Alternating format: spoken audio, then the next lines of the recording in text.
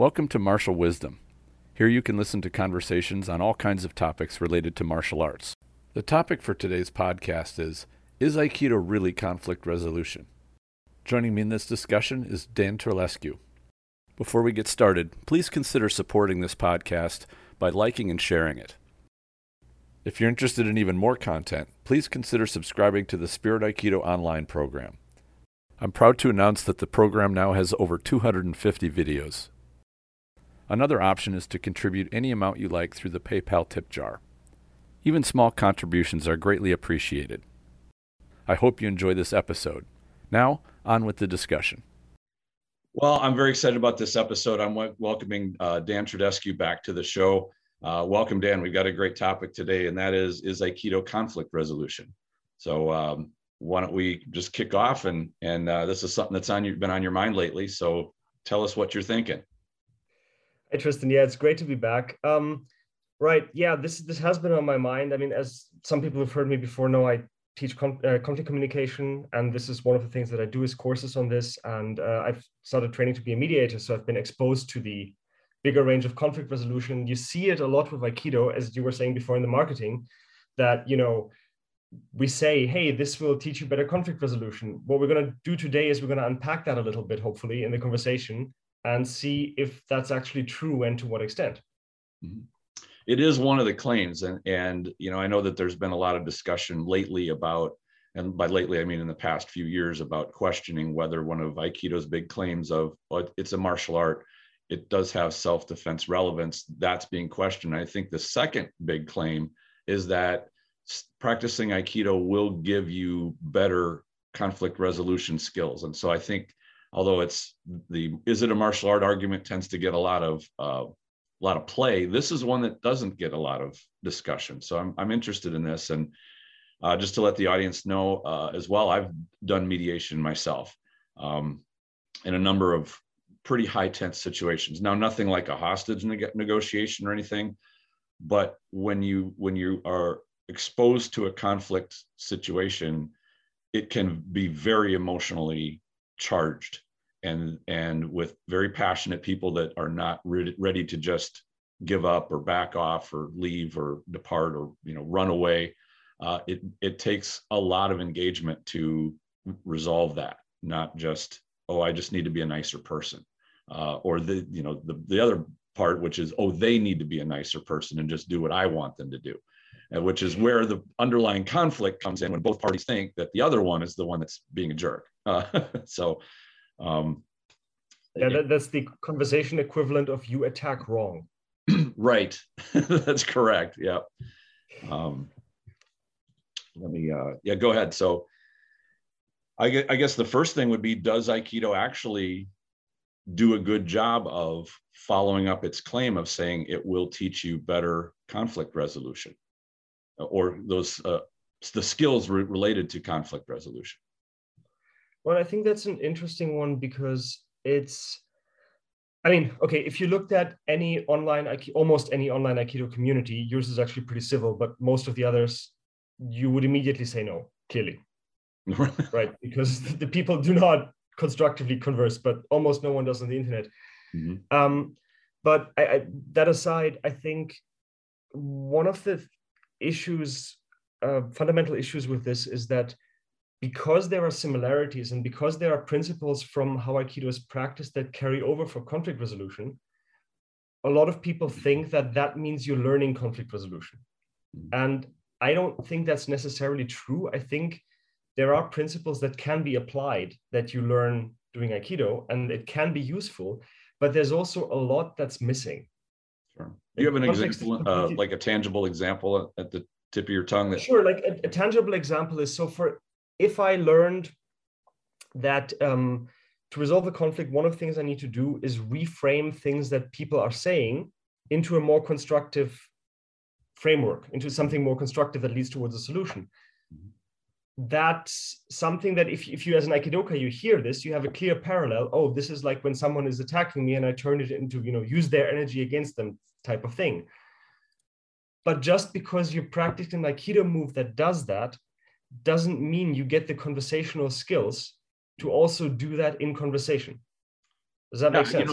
The parallel that jumps to mind for me was when I was initially introduced to Tenkan, turning Tenkan, the principle that you're talking about was you turn to look at the world the way Uke is viewing it. You're going from them facing you and you facing them, which is a confrontational posture, into more of a cooperative posture by viewing the world kind of through their eyes.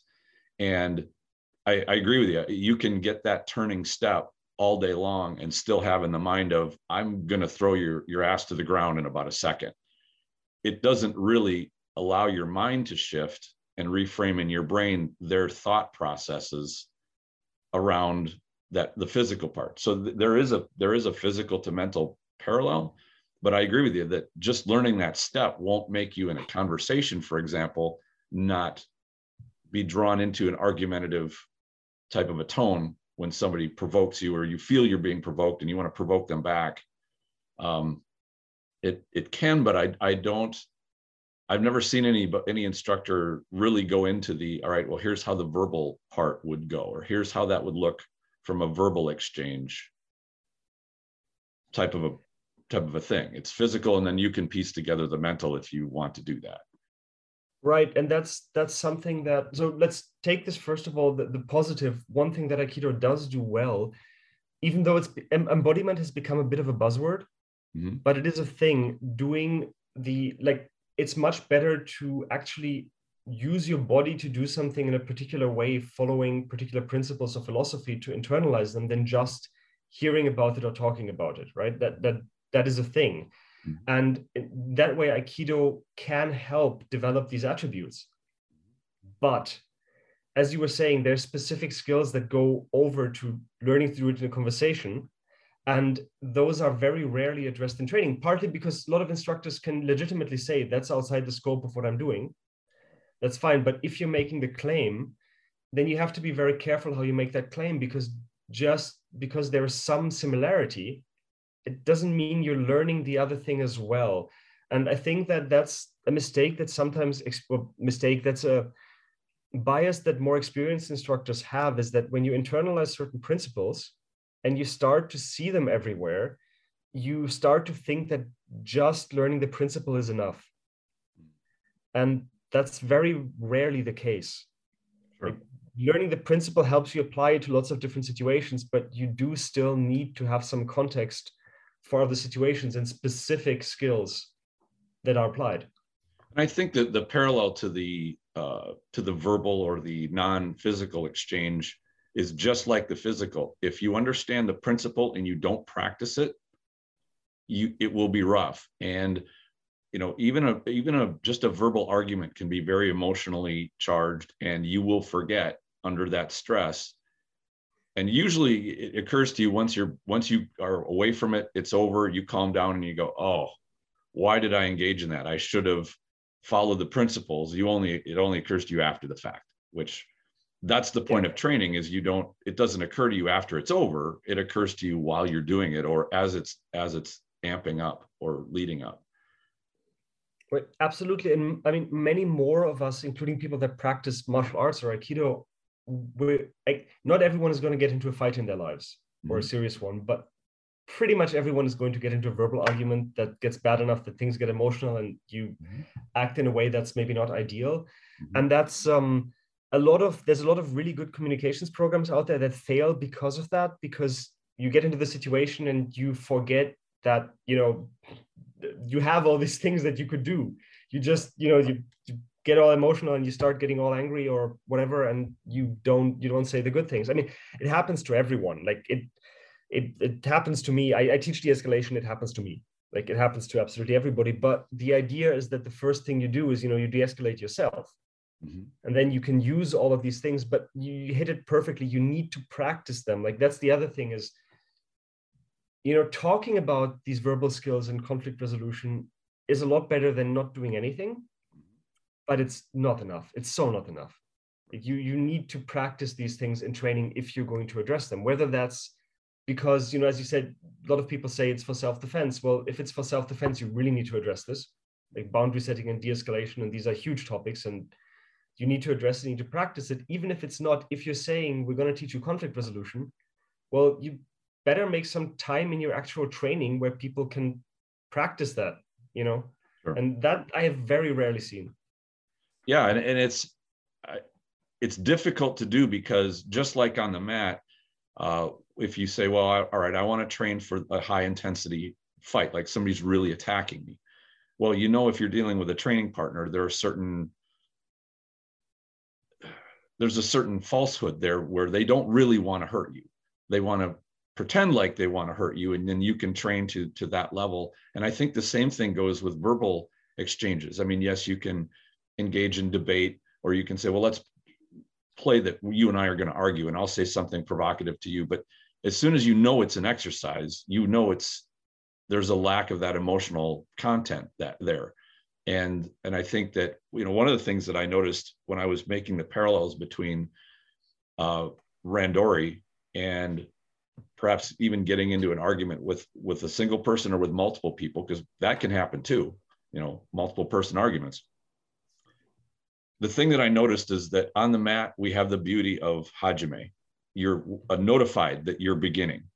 And in real life, you'll just suddenly realize, oh my gosh, I've just been provoked, or somebody has said something insulting or rude or stupid, and you know, your emotion kind of takes you away. And within seconds, it started, but you never got the notification of it. Like, you get surprised by the beginning. And you know, then getting your composure back, and then sticking to principles. I equate that to, you know, somebody slaps you, or they start a physical fight with you, like an ambush, and suddenly you're in the middle of it, and now you got to deal with it. Mm-hmm. And I think the first step is spotting those provocations and having a level of discipline not to engage emotionally right off the bat. Because if you do that, I mean, you're going right up the escalation ladder pretty quick. And it's easier to avoid getting on the ladder in the first place than it is climbing back down from it once you're going up. Yeah. Yeah, absolutely. I mean, there's a huge skill set to all of this, but one of the things is not getting hooked when the other people say something. Often not, like, a lot of it isn't intended provocation, just when people are angry or annoyed, maybe even legitimately, they say things that end up engaging you in a way that maybe you don't want to. Sure. And just taking a moment, like, one of the easiest things that you can do, you know, learning active listening is one of the most effective things that you can do. A, because people love being properly listened to. Mm-hmm. And B, because one of the things that happens in it is that you learn to take a pause after what the other person said, mm-hmm. and think about your response. Right. And it's a lot easier when you do that, not to get immediately hooked by things that would maybe otherwise draw you in, sometimes unnecessarily. You know, and I'm glad you brought that point up, because it occurs to me too that, and this is the big difference between the physical and the verbal. In the verbal exchange, when somebody, and maybe they don't even point what they said at you, they just said something that you vehemently disagree with. In the verbal realm, you can just sit there and shut up and let them speak, and you don't have to take any action at all, and you will avoid the escalation ladder. The physical side is the opposite. If somebody does come and grab you or try to strike you, if you sit and do nothing, you will be vulnerable. You have to take positive action to evade or somehow not be in front of the steamroller when it comes rolling over you. And so this is where I see that, although we often say there's a distinct parallel between the physical and the verbal or the non-physical, in this case, they're opposite. Well, I think that there can be parallels, but it's just that the situation where someone puts hands on you and the best thing is to do nothing is a lot rarer. Mm-hmm. Like, one example might be if you're drunk and you being an ass in the bar and the bouncer is putting his hand behind your elbow and escorting you out. This might be not be a good time to, mm-hmm. you know, go all, I know Kung Fu, you know. So that happens, but that's rarer. It's mm-hmm. much more of a, you know, you need to do your threat assessment, and you do the same thing with verbal. It's just that verbal situations are less likely to escalate. It is still possible the person is escalating themselves and it's necessary to do a verbal intervention early. And again, that's a skill that needs to be taught. Right. How do you do a verbal intervention? How do you see when that's not going to work and they're working themselves up to attack and you need to use this time to intervene physically? Mm-hmm. And do you know if that's legal where you are? You know, that's the other thing. Right. So it gets into quite a lot of complicated things. And one of the things you said earlier, I think, was a really good point, that when you practice this in class, it can be really artificial. And you need to be kind of careful with that, because if nothing else, most people aren't very good actors, right? So it's in some ways easier to train an uke than to train someone to be an actor in that situation, right. Especially if you use limited time on it. So I personally would suggest keeping any role playing that you do very simple. It's not complicated to do something like having someone, do the monkey dance start of challenging you and just being like, oh man, I'm sorry, I was just staring into space. I had a long day. Let me buy you a beer. Actually running through that a couple of times is a lot simpler than coming up with this elaborate storyline of, giving everyone like a 3-page backstory. And I'm exaggerating, but you know what I mean? It's good to keep it simple, because one of the great things about verbal skills is, for physical, we have this issue where we practice something in class that for the most part, we don't regularly use in the rest of our lives. So the class needs to be both where we learn it and where we practice it and refine it for the most part, right? With verbal skills, it's a little bit different. Class needs to be primarily where we learn the skills, because we talk to people every day. I mean, even now when some of us are kind of being hermits, we're sort of coming out of that, we still talk to people every day. And so we get the chance to learn the skills in class, practice them a little bit at quite a low level. That's all you need to get started. And then you go and you use it in your daily life. And I think actually that's where one of the parallels with why Aikido is marketed as conflict resolution comes from, is because there are people who take the philosophy and the principles and they carry it into their daily lives, and they've adapted it to the conflict resolution. It's just that that's more to do with them as individuals rather than with anything that's really taught in class, right? But you see what I mean with the verbal skills. You can and should go and practice.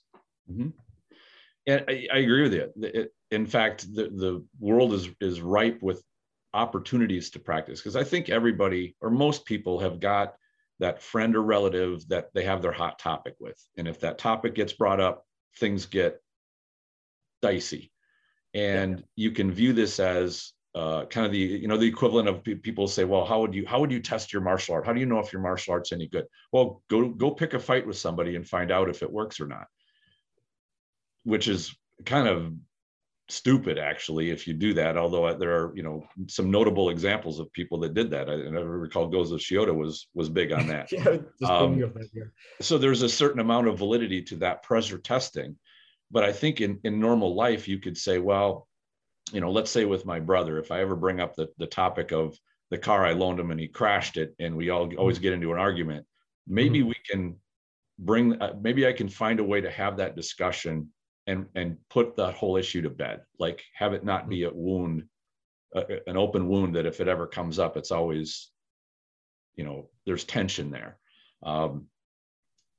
That could be your go test, or your ability to, how about you, rather than every single time before when you brought the topic up, you handle it in a confrontational way, you try to handle it in a different way and say, all right, this is basically my practice. It's a real situation, but it would be a way to find maybe a non-conventional manner of discussing it and putting the matter to bed. Yeah, absolutely. And I mean, like everything else, you don't like learn the skill a little bit in class or wherever, and then you go and pick like the biggest hot topic trigger argument in your family to have a discussion, right?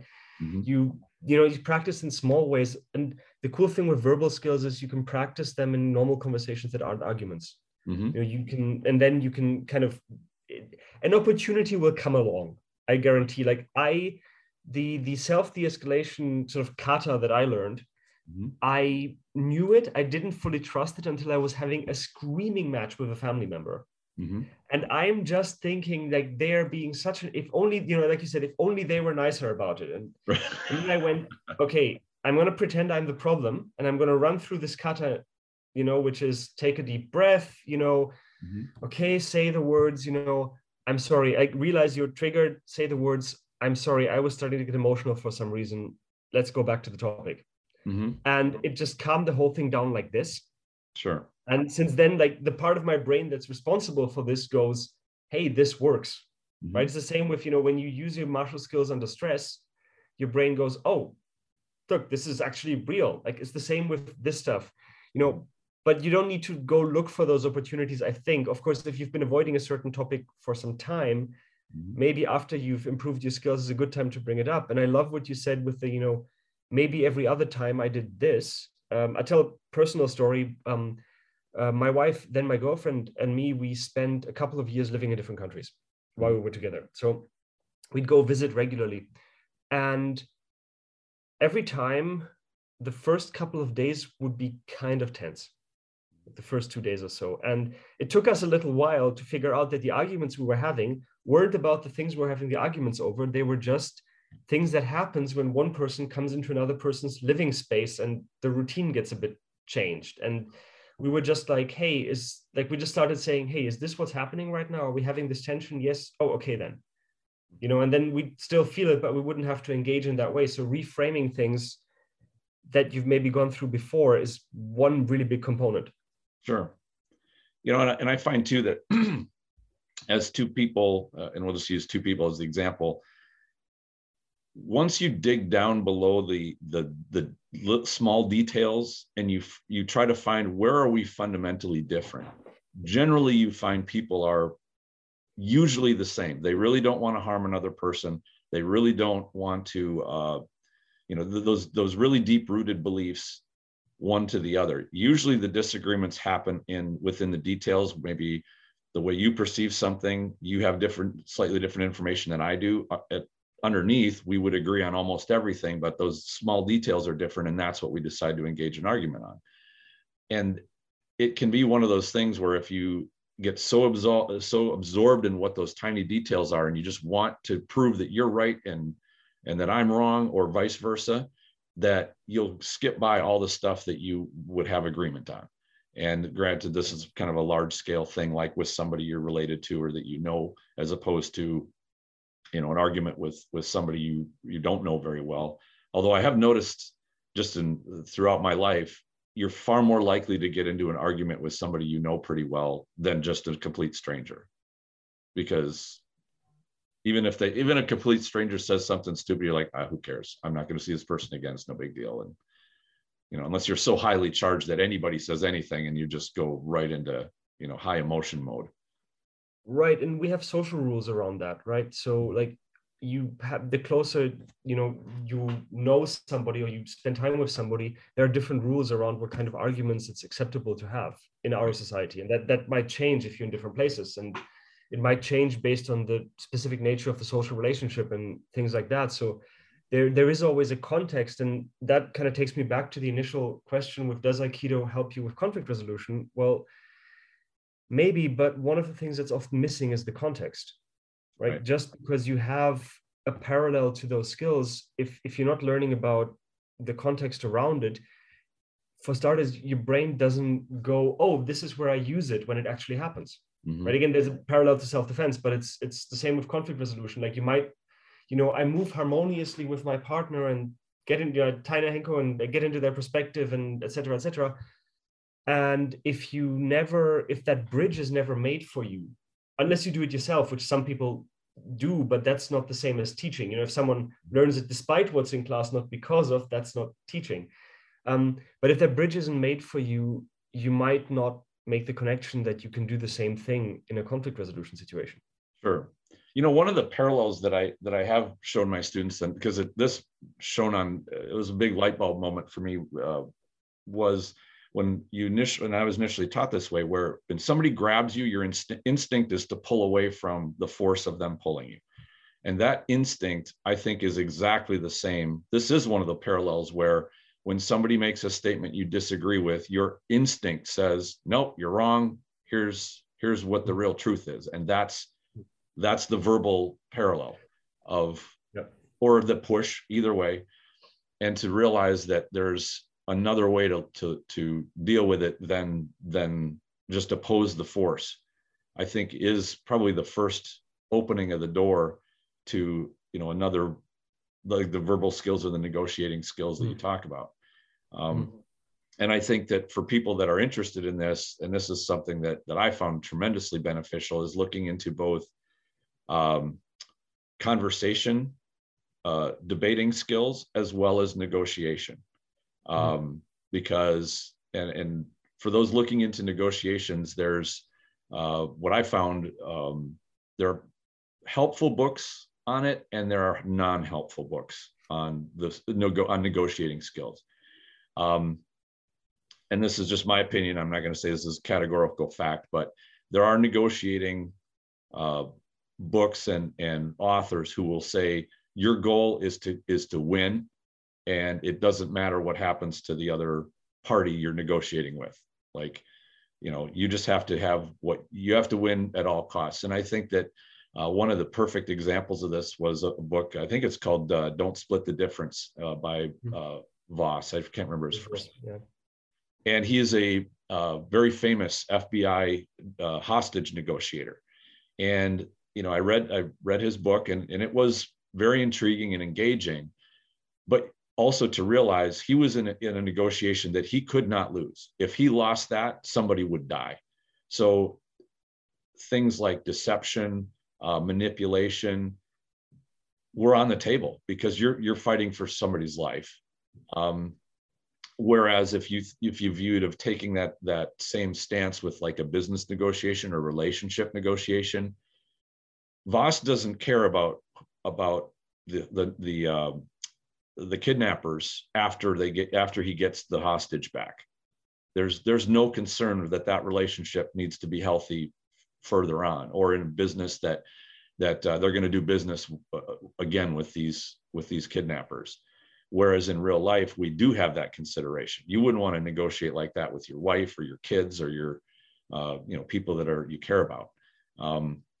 And not to say that there aren't some good things to learn in there, but the negotiation material that I really liked a lot was when you go into a negotiation and you're trying to find a win for everybody involved. Like everybody is happy when they walk away. And I think that fits more into the civilian type of a model for how normal people would want to learn to resolve their conflict. And the same way with mediation. A mediator wants to make sure that everybody who walks away is at least happy with the compromise that they found, because it's the best way out for everybody.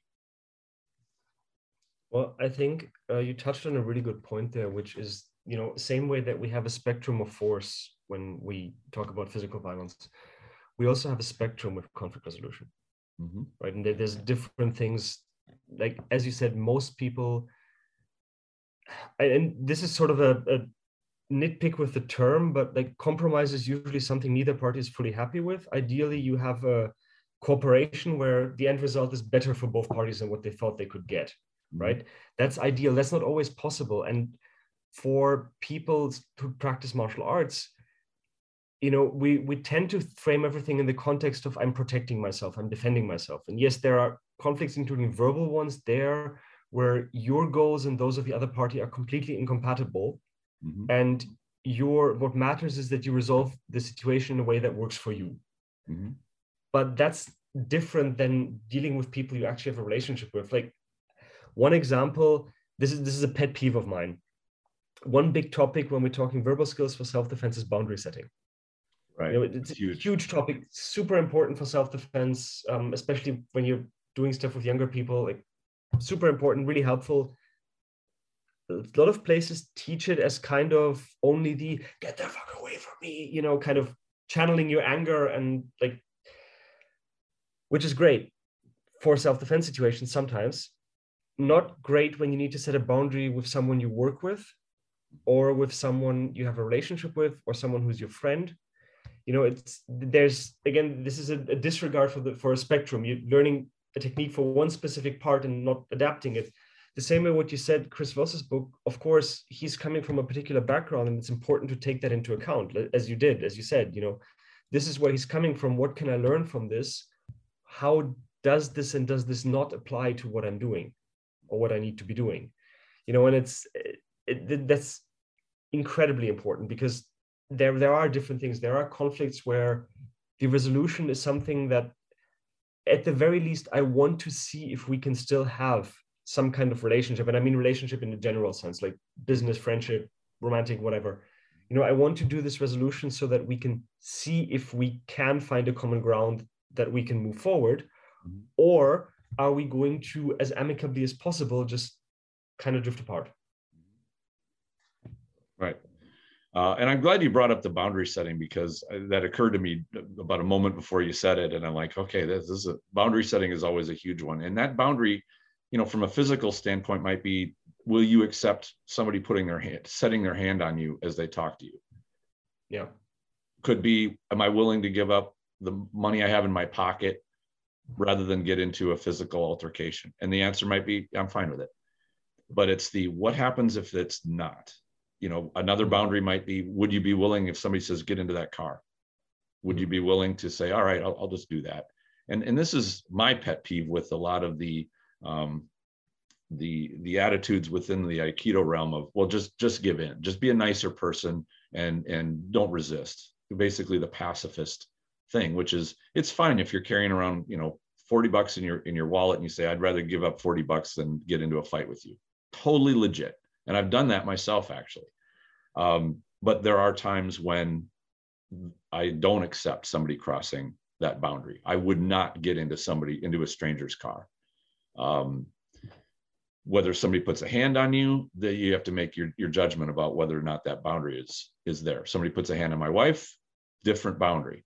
And I think a lot of it comes down to the having to internalize how much you would put up with, and then what are you going to do if your boundary is not respected?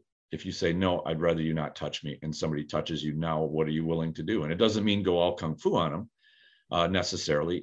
And that's where it's so difficult to teach some kind of a solid formula. If somebody puts their hand on you and you tell them no, then this is what you do, kind of a response.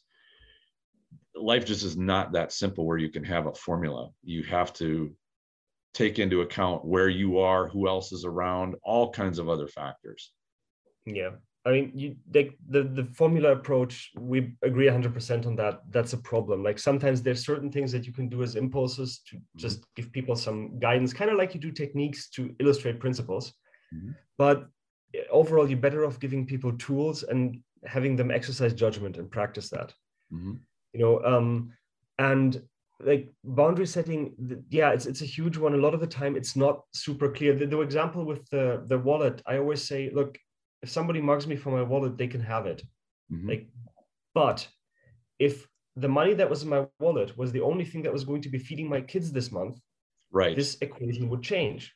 I'm not in that situation, so I can give that up. It would be a hassle. I have to replace some things. I'll be annoyed, but I can give that up. But that situation might be quite different.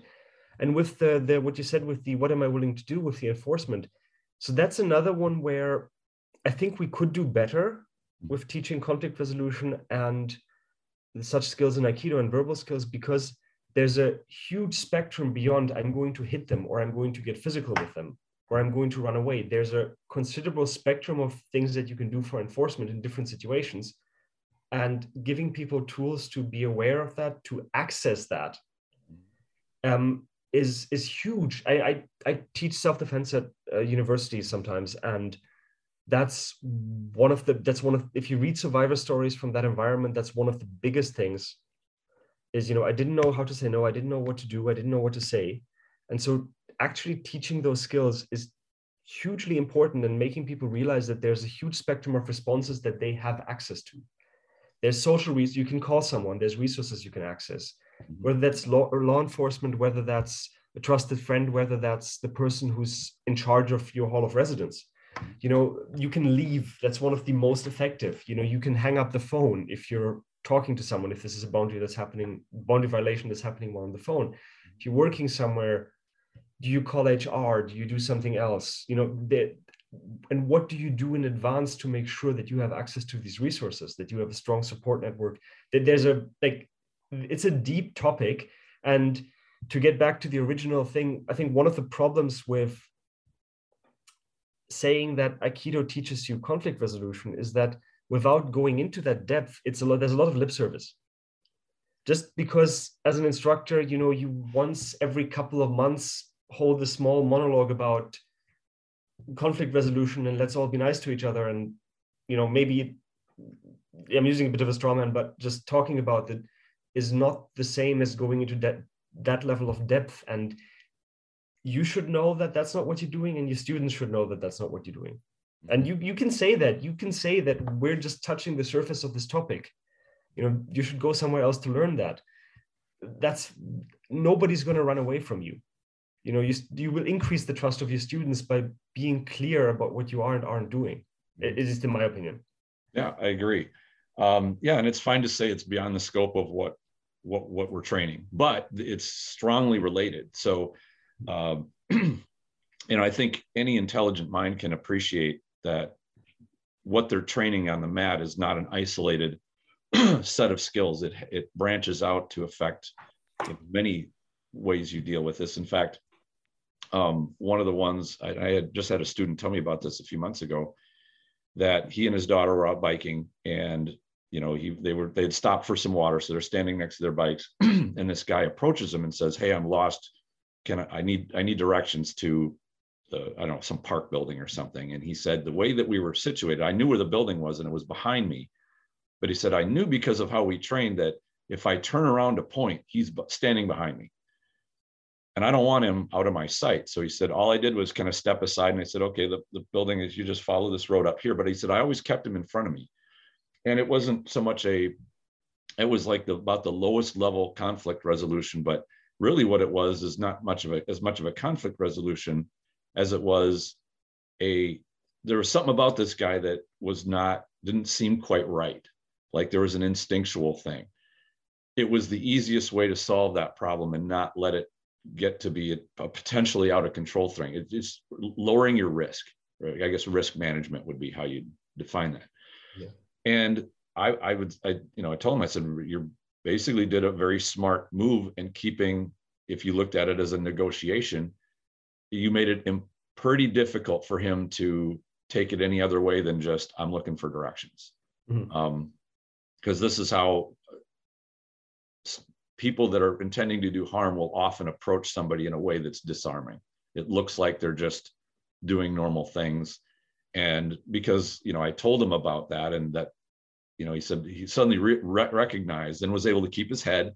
He didn't panic. And he said, okay, I'm just going to make sure that this is on the up and up, and there's no issue here. Mm-hmm.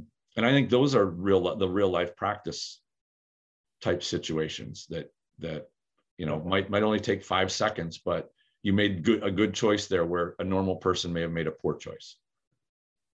Yeah, absolutely. And, real life gives you lots of opportunities. Like if you want to practice boundary setting, one of the simplest, easiest ways to start is when you're, walking around, when people offer you samples, mm-hmm. or on the street, they ask you for their newspaper, they want you to donate.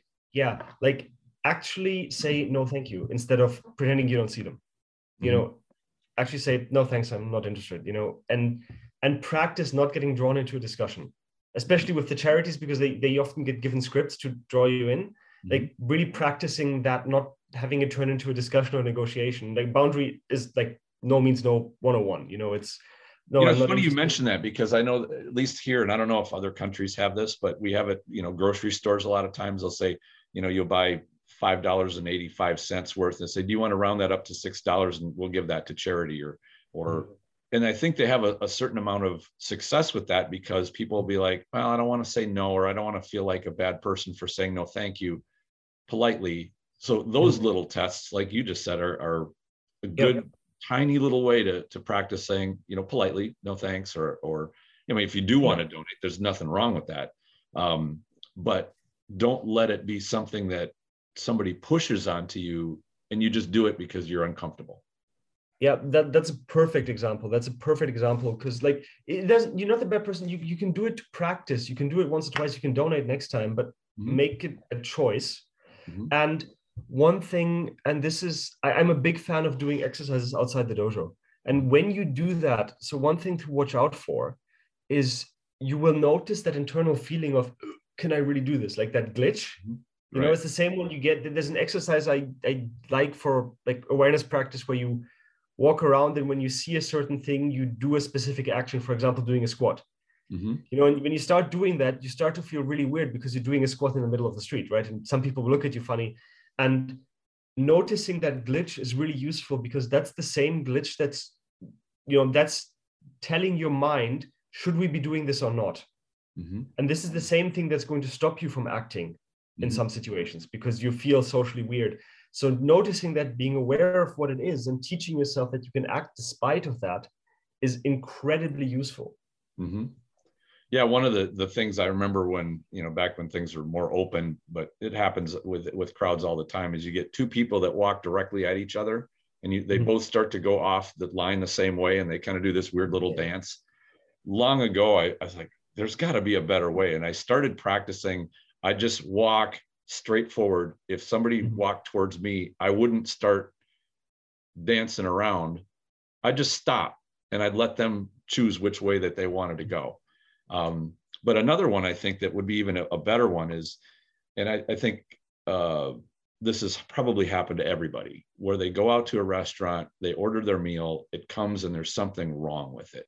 Like Mm-hmm. fries are cold, something is really cruddy. Do they just say, well, yeah, I'm not going to say anything, because they don't want to get into that awkward exchange of saying, excuse me, but this sucks, or something's wrong, or you brought the wrong meal, or something wrong with the drink, something wrong with food, for fear that it might get kind of out of control, you know, or they might upset the server or upset the restaurant or something. But I think that that's a good one of those boundaries of, you know, you're paying for this meal. Do you want to get something decent? And I'm not talking turning into a obnoxious jerk about it and, you know, having to have everything exactly perfect and be a pain. But, you know, it's one of those things where I've seen many people, and I felt this too myself, like, is this just worth getting into, you know?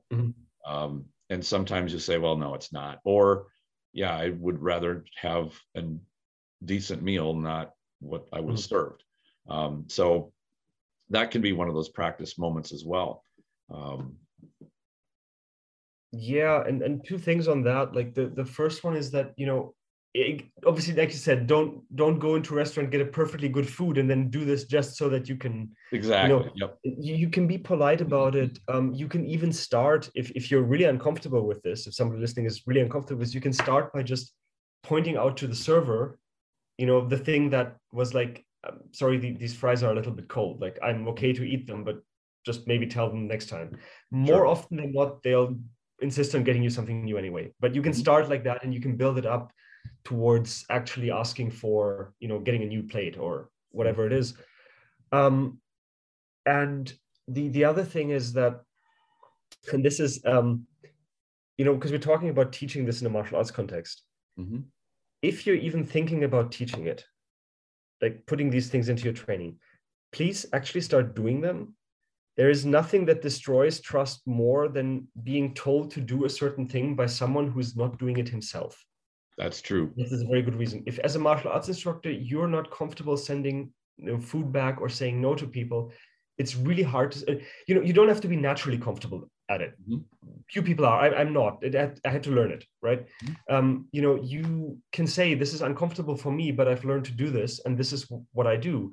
And you're human. You don't have to do it consistently, but at least be honest with your students. Don't pretend like you're doing this all the time. You know, it drives me up the wall when you have instructors who are, you know, waxing poetically to their students about always having strong boundaries, etc. And you know, they can't say no when someone offers them horrible vegan bacon, you know, made of tofu.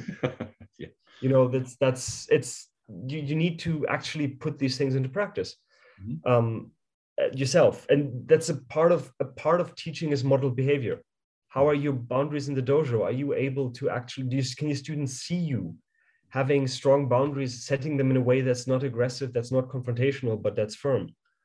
You know, can your students see you resolve conflict constructively? Which is, you know, when you're looking at, does Aikido help you with conflict resolution?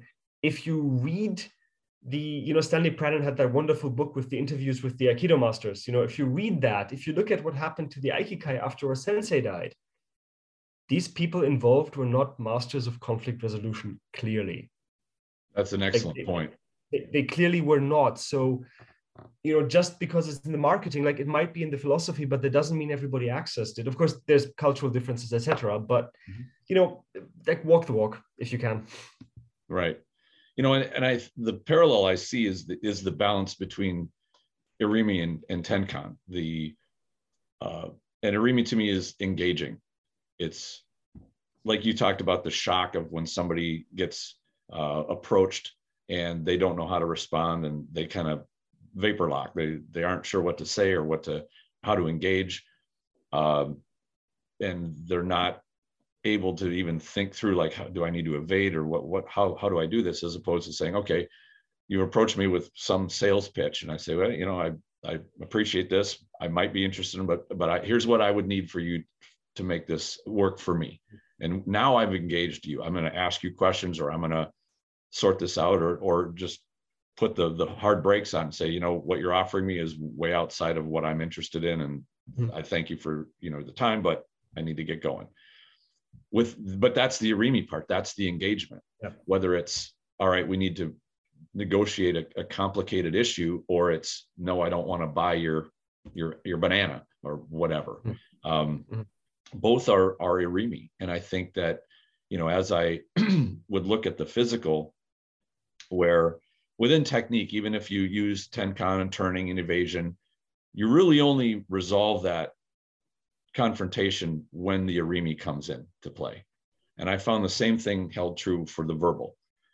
It's difficult, and it's still possible, but it's much easier to end somebody's harassment of you or their engagement with you if you engage with them and just say, we're done, this is over now, as opposed to not calling people back, or they can badge, especially salespeople. I find salespeople probably the best practice for dealing with remaining patient, calm, setting boundaries, enforcing them.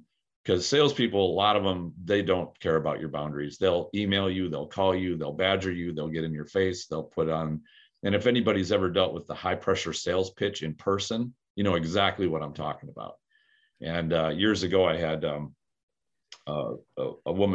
saleswoman come in to my dojo. My wife was there. We shared our business, and she gave us both a very high pressure sales pitch, and it lasted over an hour. And it was so exhausting that this woman looked like she just ran a marathon. She was, laid back in her chair and she was trying to breathe. And it felt like a randori. This woman was just, here's what I want to sell you. And here's why it's so great. And we couldn't get in a word in edgewise. It was just, yeah. So I think if anybody wants to practice, find an assertive salesperson and talk with them. You probably won't have to go far to find one. No. I mean, so there's different things that are great for practicing at different levels, different conversations that you can have. Customer service is great. Like, how good are you with dealing with customer service, and can you do it in different ways? Because like a pattern that some people have observed is that, if you're nice, sometimes the customer service person is grumpy if you're making a complaint. And if you're grumpy, they are friendly. So that's something to play with.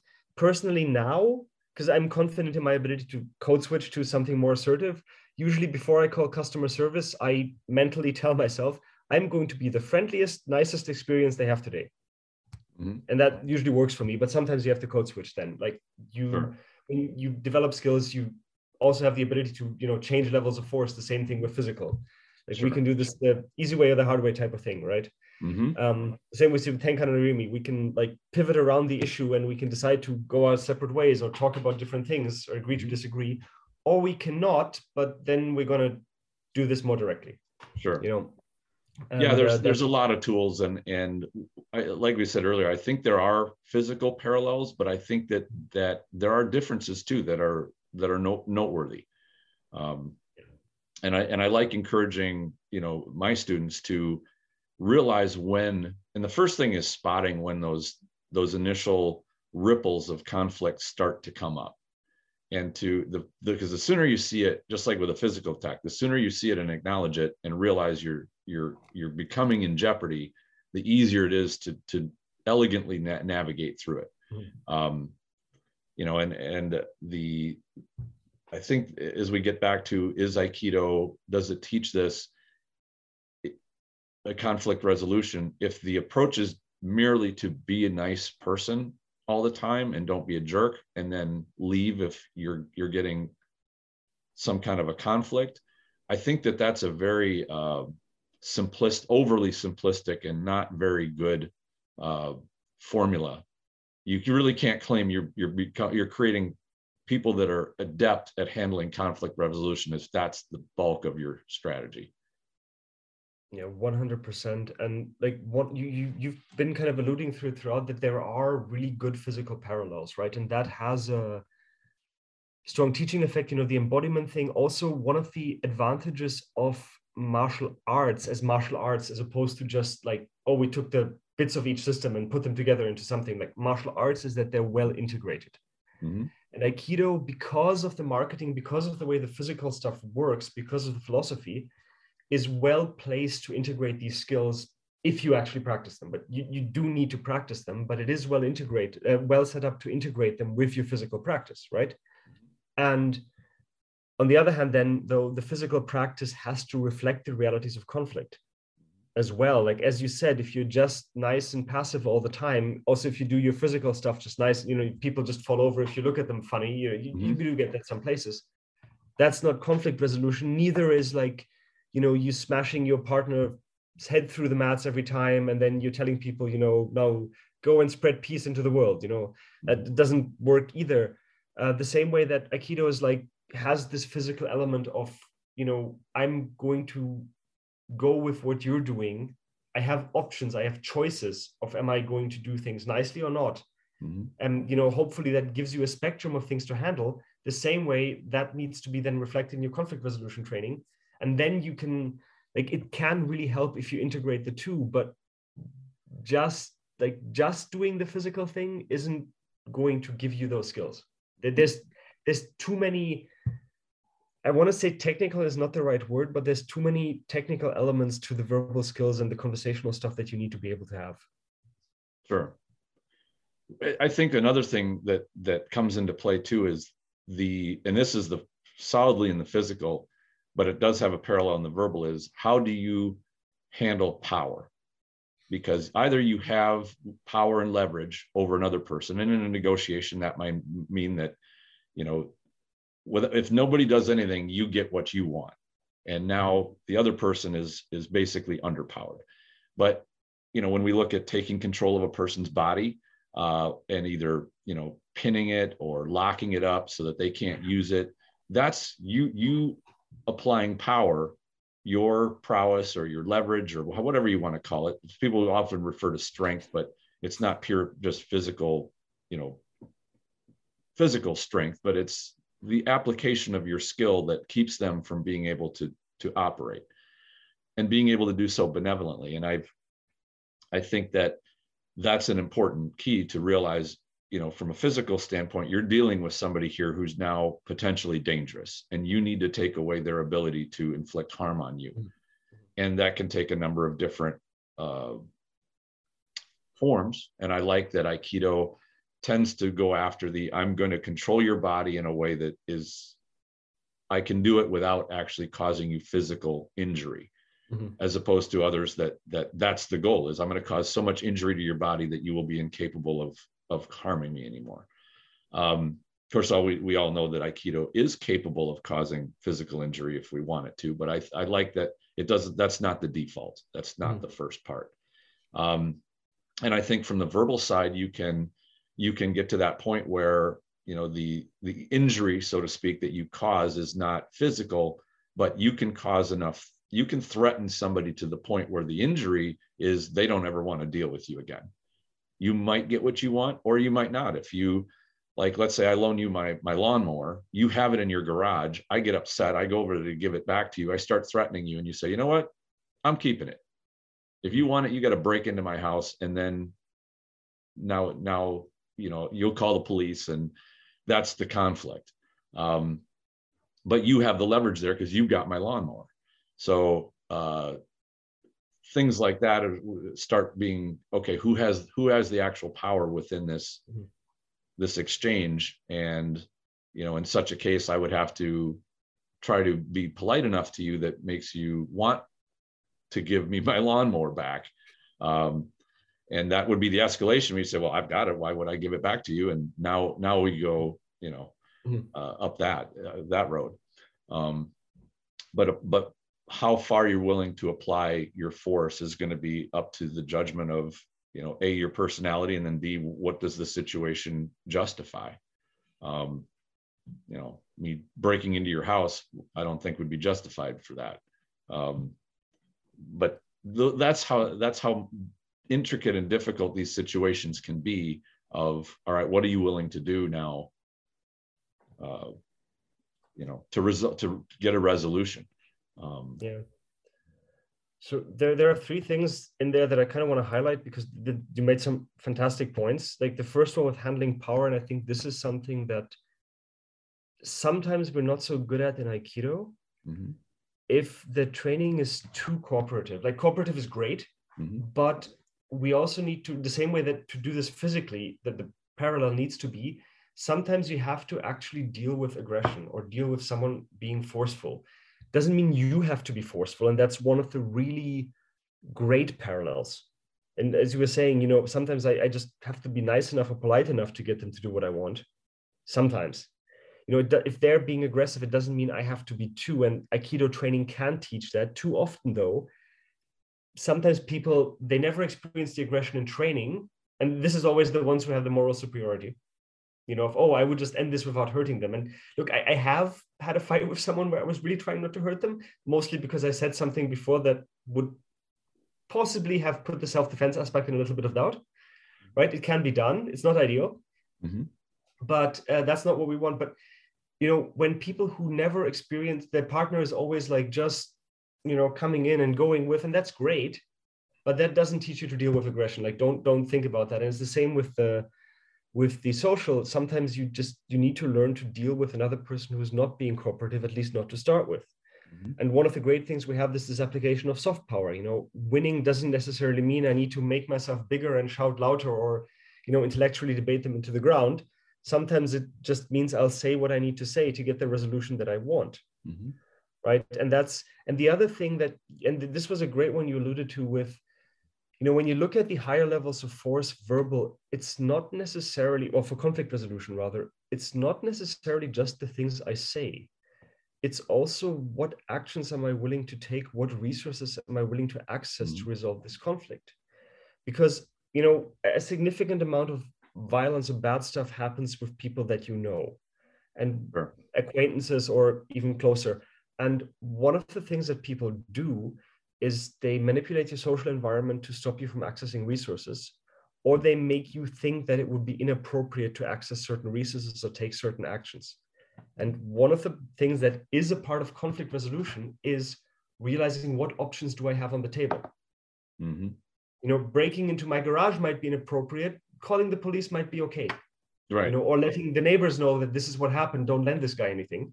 Mm-hmm. And then suddenly I can't borrow anything else, and maybe I'll change my mind. These are there are things that you need to be aware what the options are, and you need to give yourself permission to use them if appropriate, the same way that you do with force options. So this is actually a good parallel to Aikido. But again, the connection needs to be made. But this is a great parallel. There is a social spectrum of force. Absolutely. This is also important when you're if you're teaching people about it. I got a question at one course where someone asked, why don't you just, this was about women at college being harassed by, drunk men usually banging on their door at night, right? Mm-hmm. It's a really common setup to how bad things happen. So we were talking about what can we do? And somebody asked, why don't you just teach them to call the police? And I said, well, that's an option that's on the table, but on the spectrum of social force, that's pretty high up. Right. There are some things that might work before that have a chance of working. They're still keeping you safe, and you can always escalate. Mm-hmm. And sometimes that might be the most appropriate, but we need to not, as we said before, it's not a one size fits all. We need to have a spectrum of options, and we need to teach people the judgment to use those options and decide which to access. Sure. And that's one of those things where the separation between using your head and using your heart, if you use your head, you can at least start to think, well, where is this going to go? If I take this next action that the other person may not like, and they're going to respond where is that headed? Whereas you respond with your heart, I break into your garage, well, where is that going to go? I'll probably wind up getting arrested because that is breaking and entering, and I am going up the scale. And the same thing would hold true even to speaking with the neighbors. now you create more of a blast radius with the drama. And the neighbors would view that you and I are in this conflict, and they don't know who's in the right necessarily. They're, so that can ripple out as well. So that's, like you said, this is why there's just no hard formula, but there's principles. And I think the same thing holds true to preparing yourself as a martial artist for a physical altercation. There's no formula there either. All you have is the principles. You prepare yourself and you try to make the best decisions under fire as you can. And that's a strong parallel. Yeah. Well, absolutely. And what you said with the neighbors, this is also a really important point. Conflict resolution isn't just you and the person you're having a conflict with, especially if there's an established relationship. Mm-hmm. It's everybody else. And some of the types of violence that people run into are, especially long-term abuse situations or medium-term abuse situations, the perpetrator is really good at manipulating the environment to thinking the actual victim is the problem. And these perpetrators often hide in groups that you would think are safe, because that's like self-defense clubs, martial arts clubs. It happens. Mm-hmm. University societies that are actually supposed to protect vulnerable people. Yep. These are, sometimes you get people hiding in these groups because if they're good enough at manipulation. So the way to counter that is to also be good at managing your social environment, realizing when this is happening, making sure that, you're nice to your neighbors. Because if this situation, the hypothetical lawnmower situation, were to happen, if you'd been at snapping at every child that ran past your house being too loud for the last 2 years, you telling the neighbors that I'm being a jerk isn't going to do very much. Right. Because that's not the reputation, right? Mm-hmm. But if you've been super nice and you've always lent people things when they needed them and you've been very friendly, etc., this happens, there's more of a chance that your side will be taken into account. So this is a long-term, like, social management is a part of it. Right. Mm-hmm. And this is the same, this is very similar to what we might say a parallel in martial arts might be, building for self-defense, building my lifestyle to be relatively safe. Mm-hmm. To be good, not just having techniques for when it goes wrong. With martial arts, making sure that my body is able to do the movements, that I'm able to train without injury. This is the same thing with social skills, making sure that I have a social environment that I can go to for support, that I can manage in a way that makes conflicts resolvable.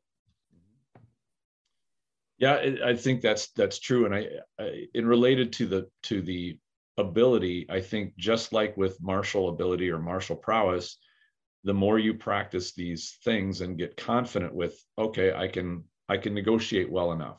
I can keep my own temperature level down so that when I go and talk to somebody and say, what you're doing is I feel is inappropriate because it's inconveniencing me, or it's, whatever you're doing is intruding on my happiness. How are we going to resolve this, as opposed to storming over to somebody? And this would give at least a little bit of legitimacy of the attitude of, well, don't be a jerk, which I think is just good advice all the way around. You don't have to be a martial artist to take that advice to heart. But to figure out that you have some negotiating skill and some tools to use effectively to resolve the whole situation and not just avoid a confrontation.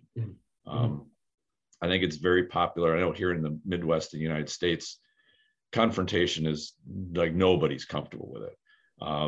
I've lived in other areas where, people are a little less shy about telling somebody, hey, you're being a jerk, stop it.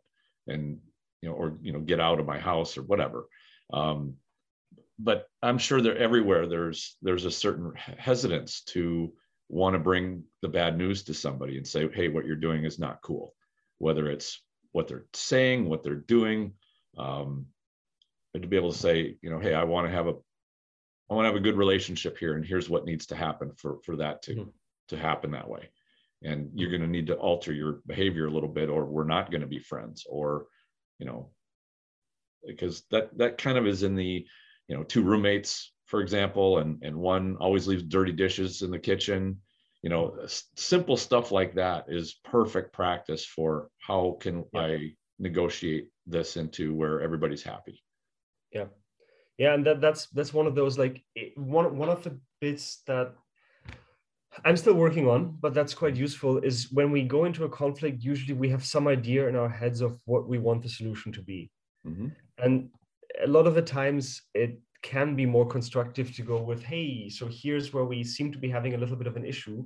Let's look at what we can do about it. For example, the roommate situation, almost everybody comes in with, you need to start doing the dishes. Yep. You know, one thing might be, hey, do you want to go half-seas on like one of those little table dishwasher things? You know, like thinking about what you like, being a bit open to alternative solutions is one of the really useful conflict skills. And I think something that, this is a personal bias, I like having martial arts practice with variability in it. Like for myself, I'm okay with having like, you know, like the standard repeated drill practice for a certain thing if I want to learn something, but I prefer having some variability and decision-making in these things. And personal bias, I think that also helps you with decision-making in other areas. If you know, it does. And I want to just jump in with this point too, that because I've seen throughout my martial training, I've run across many instructors, and most of them will say that sort of thing is do it later, like later in your training, get to be an intermediate martial artist before you introduce that.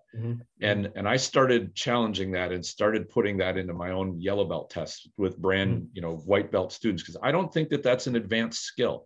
I think it's one that the principles of it can be learned pretty quickly to use, have a certain amount of flexibility. And I think the longer you train without it, the harder it is to build it later, because it doesn't fit how you've trained for years. It should fit like right from the beginning. And you'll, just like everything else, you'll be kind of clumsy at it initially. You don't want to add huge amounts of variables, but the introduction that there are variables and that you can use a flexible mind to spot them and deal with them can be taught like from the beginning. I would agree with you. I know a few people who are really good martial artists who are of the opinion that you should do it later. And it seems to work for them. Sure. Personally, I agree with you more. I like to have this in the beginning. One thing to keep in mind, and this is something you hear sometimes with Aikido in terms of self-defense skills, is, oh, we'll do that after you get your black belt or a third dan or whatever. Right. You just said it, like when you start, you will be clumsy. The thing is, if you start at third dan, you will still be clumsy. Yep, exactly. Like you will have, it won't be quite the same as like someone who has no training, but it's not going to be like linearly better. You're going to be clumsy in a different way.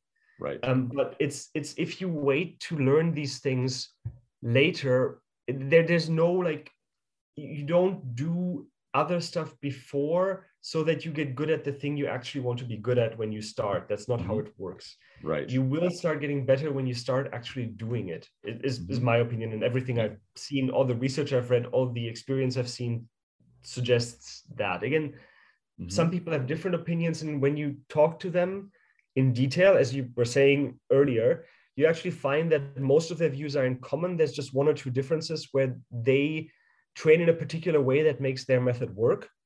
The same way that there are people who have, as you said, too much variability early, and the students learn bad movement patterns, and it's hard to work that out. Right.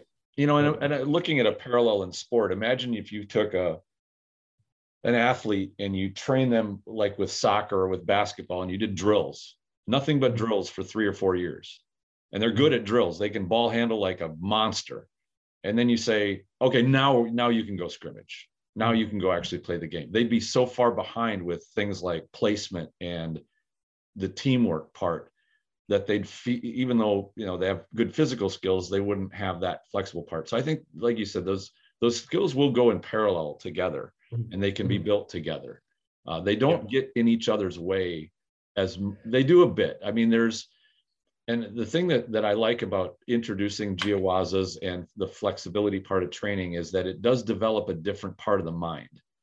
And it will, if you have, you know, some decent ability to do technique, that flexibility will harm it a little bit, but you need to build strength of those two working together. And you only do that by you know, the repetition hours, you know, do enough reps but I don't think that you're compromising the form enough to say don't do any free form stuff and you know, or improv for the training part. I mean, it also depends on what your goal is, what your training goal is. If you're primarily just a pure martial artist and your goal is to recreate what you were taught, or what kind of some ideal of martial arts with this historical recreation or something like that, then yeah, I think that there's some merit to saying it harms the technique. But I think if your goal is application, I don't think it does, because one of the things you find when you do research on how high-level athletes perform their movements, they actually don't have that much less variability than people who aren't at their level. What they do have less is outcome variability. They're able to do their movements in subtly different ways to adapt to the situation to get a consistent outcome. Right. And if you are training in such a way, and I'm using the extreme here, that you're only allowed to do the input, so the movements that you do, the technique, in a very particular way, you do not develop this ability. In fact, you mess with that ability. Yeah, like I agree. There's some evidence that under stress, you will regress to how you were originally taught, even if it doesn't fit the situation. And that can be a real problem. So I think that variability, if it's used well, and I love Ian Abernethy's saying of like good messy, bad messy, right? There's good messy, which is, you're doing a chaotic drill and there's a little bit of mess in it because of that. And there's bad messy, which is you're just moving in a sloppy way. Right. You have the option when you're doing variability, you can clean up afterwards. I can do a variable drill where a certain technique comes out, right? For example, like one that, back in the day when I had the dojo, we used to do is like, put on a face mask or something and do strikes to the face when arms come up to protect Ikkyo. Now, those are especially initially not the cleanest Ikkyos in the world. Right. But you can do that drill and then you can go back to, okay, now let's do Ikkyo and clean it up. And then let's do that again, that sort of thing. Like you can clean up after. So I think there are ways, like you said, to make sure that it doesn't interfere too much. Right. And not to be focused on what it looks like as much as does it work, and does it work reliably under many different conditions. And I think if anything, Aikido is a bit guilty of trying too hard to look gorgeous and not really worried about whether it's functionally valid. And I would point to even hakama, the wearing of hakama, which is a formal garment anyway. It's meant to, and they look good. Nothing wrong with them. And when you see somebody getting thrown, the hakama make it more dramatic looking. Yeah. But the idea that you do a big throw on somebody in a real situation, it's not easy to do. In fact, that's where I think judo's got the specialty, because they use so many hip throws, because that will get somebody up in the air and dump them. Judo, wrestling, like they have us beat with that, because most of our stuff doesn't if you use it on someone who hasn't had training, a lot of it doesn't generate the big throws. It generates someone falling over, right? Which is totally fine. It's just I think the aesthetics thing, this is a bit of a chicken egg thing, and I think this ties into the conflict resolution stuff, because the good technique, well timed, looks gorgeous. Right? A beautiful, well-timed, a perfectly timed throw looks amazing, regardless of the martial art. It looks amazing. And Aikido throws, they lend themselves to this good look, but it doesn't necessarily work the other way around. Something that looks aesthetically good isn't necessarily amazing, or it can be, but a lot of the time it's amazing on the part of the uke.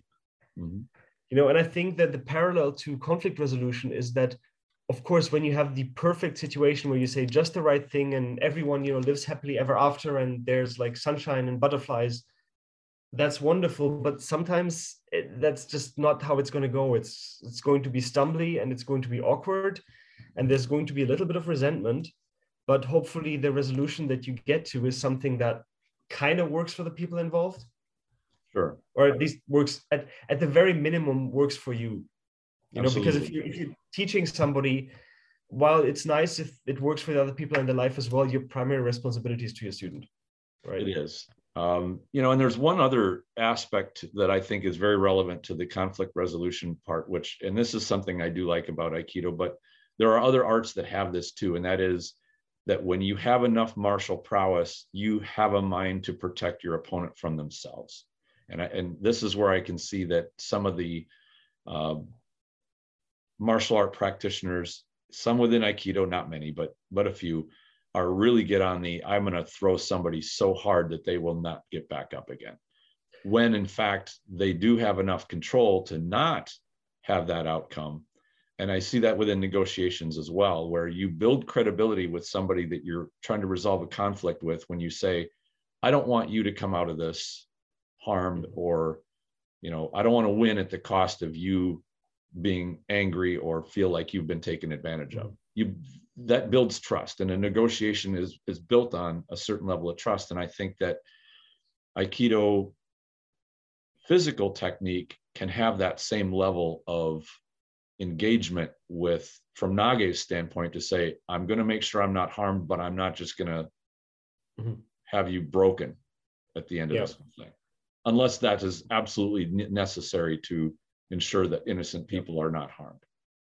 Yeah, totally. And the martial prowess thing is, you know, you need to have enough ability to keep yourself safe. And once you've done that, and you need, you know, and not to oversell this, like I you know, you resolve the situation how you need to resolve it. But if you have a choice, and if you have enough ability to make sure that nobody gets hurt, it's also less hassle for you, you know, legally, psychologically, etc., and in all sorts of ways. But you do need to, you know, it's always, you hear like Aikido is about not harming the opponent. I like to reframe that into Aikido is about using the minimum necessary force. Right. That's a good way to put it. Because the careful line is, are you so interested in their safety that you compromise yours? Yeah. And that to me is the hard line. That's the boundary line of, I am going to keep myself safe first and foremost. And then if I can, I'll try to keep you safe too. But if it's one or the other, my safety comes first. You know, and from a very practical standpoint, and why conflict resolution skills are a useful thing to do with Aikido is because one of the best ways to do that is not to have a physical conflict. Right. So you get the conflict resolution before at least good enough that you don't have a physical confrontation. That is the best way to keep someone safe. Sure. Hurt feelings beat broken bones, generally. You know? And that's where the situation, it requires that assessment to say, can I avoid the physical part while not giving up another boundary of, you know, that wallet that's got the last bit of money for you and your family to eat. That's right. Yeah, it's hard to have a formula, but I think it's possible to have a basic grasp of, all right, what is your priority? What are your priorities? And what are the boundaries that you're willing to set and enforce in order to maintain your safety and security? Yeah, and I mean, and there are places you can learn this. I mean, I learned from, you know, Rory's Concom, which I teach now, so that there are courses for this. There are other different methods that also work. There's lots of ways that you can teach these skills, but it does need to be addressed like any other skill. I mean, I feel like I'm like repeating myself on every time I'm talking to somebody in sort of public. Is soft skills are actual skills you need to actually practice. Like this is the same with this. Like there are things that you can learn.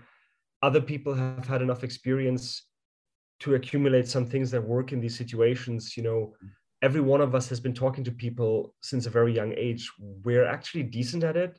It's just that sometimes we've got into these patterns that aren't super helpful for us, or we encounter situations we haven't before, and then we need some actual training and skills.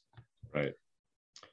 Yeah, and I think we're getting close to time, but you know, we've covered a number of good ways to look into these things, and my recommendations would be look into negotiation resources, books, websites, that sort of thing. I do like Rory Miller and Mark McYoung. They talk about how to spot the different types of violence, because they'll start they'll describe how it does usually start verbally, about how usually when conflict begins, it's because somebody's territory has been crossed, somebody's been insulted. You may not realize that how you or why you did it, or even that it happened, but that's where it often begins. And they will label those different types of conflicts so that you can more easily spot them. Because a lot of times these conflicts happen just because somebody's clumsy. They didn't realize that they crossed about somebody's boundary, you know, that sort of thing. So those are some other resources. I also like mediation ones, because they really talk about how to deal with highly charged type situations. And these are often, mediators will often try to resolve conflict with things like property ownership, legal issues. Sometimes the really tense ones tend to be with things like family court related things like child custody after divorce. You talk about some of the most highly charged conflicts you'll have is going to be in that realm. So a lot of the methods that they use are very good to research. Can you think of other resources you would recommend? So there's, I mean, as you said already, Rory Miller, particularly the book Conflict Communication. That's the one for this that I really recommend. There's a book, and I remember the title of the book. I don't remember the author. It's just titled How to Deal with Difficult People. I'll actually send you the link so you can put it in the comments. Sure. That one is, it's quite good. It's been a while since I've read it. It had some specific things that few other things have, like how to go about if you have an existing relationship where you want to change something. So that's quite useful. For a big part of it is social awareness. So Gavin de Becker's The Gift of Fear is quite useful. Yeah, that's a great book. Particularly, sorry? That's a great book. Yeah, particularly if you look at the tactics that bad guys use, you can use the same tactics, just not maliciously, And something you said with that also I want to kind of highlight is conflict resolution also applies to things where people are being deliberately manipulative. Right. Because a lot of the time you can shut that down with verbal skills, or at least make them realize that you know what they're doing. And you're onto them, you're not going to take it. And that can help. It's not just the social stuff. It can help to use, Rory's language in asocial situations to some degree as well, depending on the situation. I found that those are the trickiest conflicts to resolve, is when you run into a very cunning manipulator. That it's hard to, they won't overtly notify you that they're basically moving kind of against you, or they're trying to manipulate a situation and be, honest sometimes, deceptive other times. Those are the hard ones to flush out. You can be around somebody or dealing with somebody like that for months before you realize what's happening. And yeah, a big part of the tactic is, to keep you invested in the relationship. So you play by the social rule book. So there are things that it's very situational, but one of the things that can work is pointing out exactly what they're doing, or that can work. Boundary setting, removing yourself from the relationship. I mean, there's lots of options that you have there, but yeah, it can be really tricky, especially if they're good at it. Yeah. And I'd say that can be one of the people that I've run into like that in the past, and there haven't been many of them, but they are very skilled at creating enough relationships where they kind of entrench their own interests. And like you talked about in the neighborhood, where you build positive relationships, and then they'll pick targets of who they want to start manipulating. And then, if you try to call them out on it, it looks to everybody else like they're just the benevolent person, and nobody will believe that they could act, be a bad actor. It's nothing I would want to wish on anybody. No. It's very not pleasant to deal with. No. All right. So since you said we're coming up on time, I just want to kind of close out the initial topic, if that's all right. Absolutely. Where I think, especially after the conversation today, my thoughts on it are that I don't think Aikido teaches conflict resolution per se, but I think it is very well suited to integrate the teaching of conflict resolution into it, because there are a lot of parallels, and I think the skills mesh very well.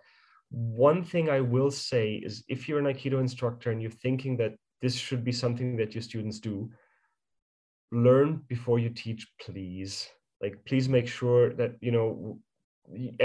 I'm only saying this because I see this sometimes on the internet, where people start taking, they build this elaborate conflict resolution method they wish would work from a quote of a sensei's, and they actually have no idea what they're talking about. So it's really important that as instructors, we actually make sure we keep our skills sharp, we keep them up to date, we walk the walk, we're honest to our students with where our skills come from and how much we are able to do this. Because it's perfectly legitimate to say, I'm learning this along with you. I think this fits really well with the physical stuff we do. If you have different experiences, please tell me, but make sure that, it's of the same quality as the physical stuff that you do. But I do think that it's a very good fit for Aikido. I don't know what you think, Tristan. Boy, you said that perfectly. I can't even add anything to that, but I totally agree. And I would also say too, that maybe just to add this on, is and I love this phrase, the perfect is the enemy of the good. Study, certainly get skilled and knowledgeable in this, and not just by reading 1 or 2 books, but once you have a breadth of and some understanding, don't think like you need to be the world's perfect negotiator before you can start disseminating some good information. So, it's good to investigate those things, but and certainly stay within your scope of knowledge, but don't be so self-conscious about it that you just say, I'm not good enough yet, and not address it at all. I think that, if you have students that need that part of it, take your responsibility as an instructor to gather the knowledge, process it, get help if you need to, and then get it to them. And I do think that it's something that every martial artist should have some experience in. And I think that this kind of comes into the, like when Plato and Socrates would talk about their perfect human being is the balance of martial prowess. Plato was a wrestler. And then the philosophical side, which I think is the intelligence, the ability to reason, using your brain, not just your force. I think those have to be in balance. Yeah, and it's cool to say as an instructor, this is a thing that is there that you should probably know about. We don't do it here, but like find someone who you can send your students to, or somewhere you can direct them, and or bring someone in or whatever. Just say, I think this is important. You should be aware of it. We don't do it because of training times or because it's not of your interest. That's perfectly legitimate, but make the students aware maybe that it's a thing, because it is very, very useful, as you said. Absolutely. So, well, thank you very much, Dan. This has been a great conversation. I'm glad we were able to connect up, and it's a great topic. Yeah, me too. Oh, one more resource I forgot, actually. Oh, sure. Randy King from Canada, if you're into online courses, he has a really big online course on boundary setting that can be really useful if someone prefers that to books. Excellent. It's a bit more of an investment, but it's a good course. Sure. Excellent. Outstanding. Well, thank you very much, Dan, and have a great rest of your day. Thank you, Tristan. Bye. Thank you very much for listening, and I hope you enjoyed this discussion. Stay tuned for more episodes. I've got some great stuff on the way very soon. In the meantime, enjoy your training.